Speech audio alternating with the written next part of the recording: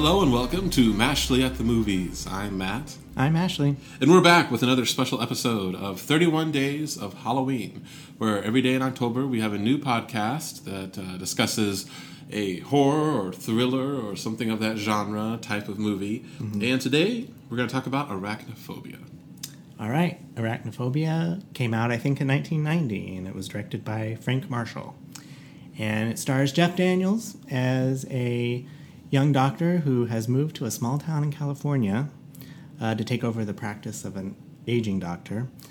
And unbeknownst to him, a spider, a very large new species discovered in South America through a series of events, has made its way into his barn and has mated with a common house spider. And all its babies are about to terrorize this town. They're very poisonous spiders. And as people start dropping dead, he becomes suspicious, and things unfold from there. Yep. This is your first time seeing this movie? Yeah, I just cold watched it the other day. That's a weird thing, too. So I was a teenager when this movie came out. And I remember it being kind of a cultural thing, right? Like, the people were talking about it. And I don't know why, but I just never saw it. And I did feel a little bit out of the loop because of that. But finally got to see it, almost 3 decades late. I really enjoyed this. Yeah. Frank Marshall, like you said, directed it, and he's married to Kathleen Kennedy, and I think Steven Spielberg had a hand in producing this, and you can tell this is a quality product. It's a Hollywood film. It's a Hollywood film, I guess. Yeah. I shouldn't say quality product, but I sort of said it with a grin. But yeah. It is it's slick. Yeah. Yeah. And it moves well. I mean, the opening scene is just fairly long, but it kind of pulls you in, right? Yep. And it ties into the rest of the story nicely. You mentioned Jeff Daniels is in it. John Goodman was in this, who he gets special billing. He's like an exterminator. And at the time, he was in the super hot Roseanne TV show. Right. Julian Sands is in this, who was in lots of different things, especially around this era. Mm-hmm. Stuart Pankin, who I laughed at because, he was in a TV show used to be at HBO back in the 80s called Not Necessarily the News. Yes. And he was hilarious in that. And Henry Jones is in this. I did a little awe when I saw his name in the credits because, he was older at this time, but, he had been in things like Vertigo and Guess Who's Coming to Dinner, I think, and 9 to 5. Yes. So I liked it. So it's got a lot of good actors in it, and it's I'm not a person. I mean, I don't really. I'll be honest with you. I don't care for spiders very much. They just creep me out. Mm-hmm. But I'm not like someone who's completely weirded out by them. Right. But this movie did its best to make me feel very weirded out by spiders. Yeah. They're just the scenes are done really well with them. I don't know whether these are live spiders or animatronic spiders or a combination of the two, but they the scenes with them are pretty terrifying. Mm-hmm. Yeah, it made me kind of look around the house to make sure there's none nearby. So yeah. Yeah, I think the large, daddy spider is pretty clearly an animatronic spider, but I think most of the little baby spiders were all real spiders, which I think just the sight.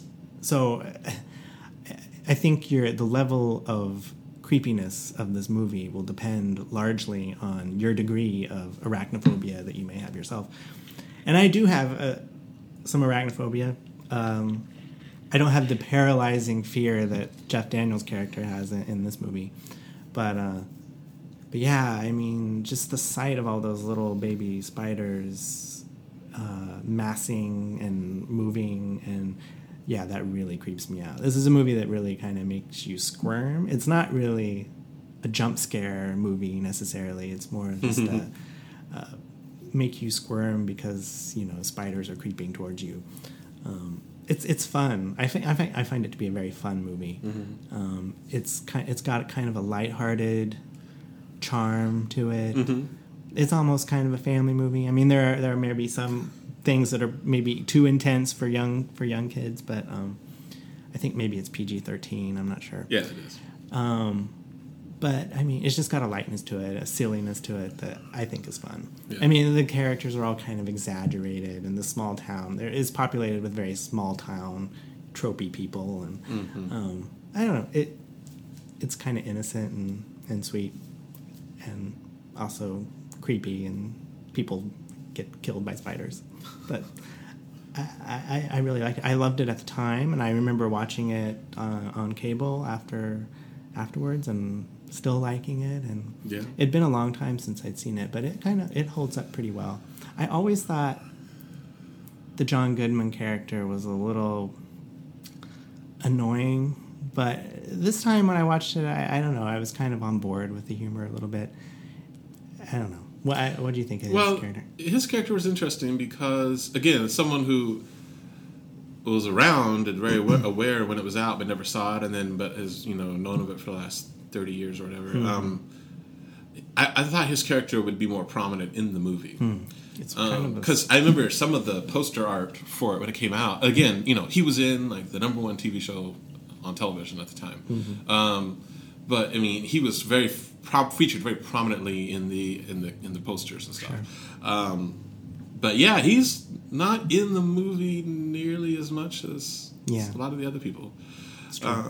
But I thought he was fine. I thought his humor was, he was playing a particular podunk stereotype kind of weird guy, and he did it fine.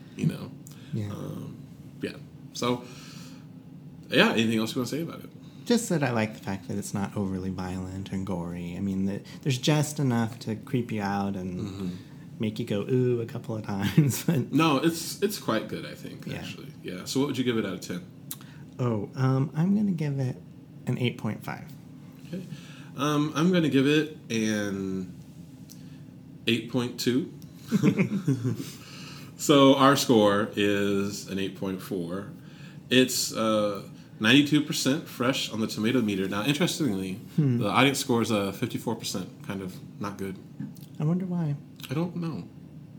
I mean, it's weird. Like, if there are younger people, I don't know how many younger people go to this movie. I mean, it's a generation old right now. So, if somebody younger saw this movie, would they like it or would they think it was not good? I don't know. I think it's aged well. Yeah. I don't know. Interesting. If I were to guess, I would have switched those numbers. I would have thought maybe critics wouldn't like it as much as the audience, but yeah, it's interesting. All right, thanks for listening. Thank you.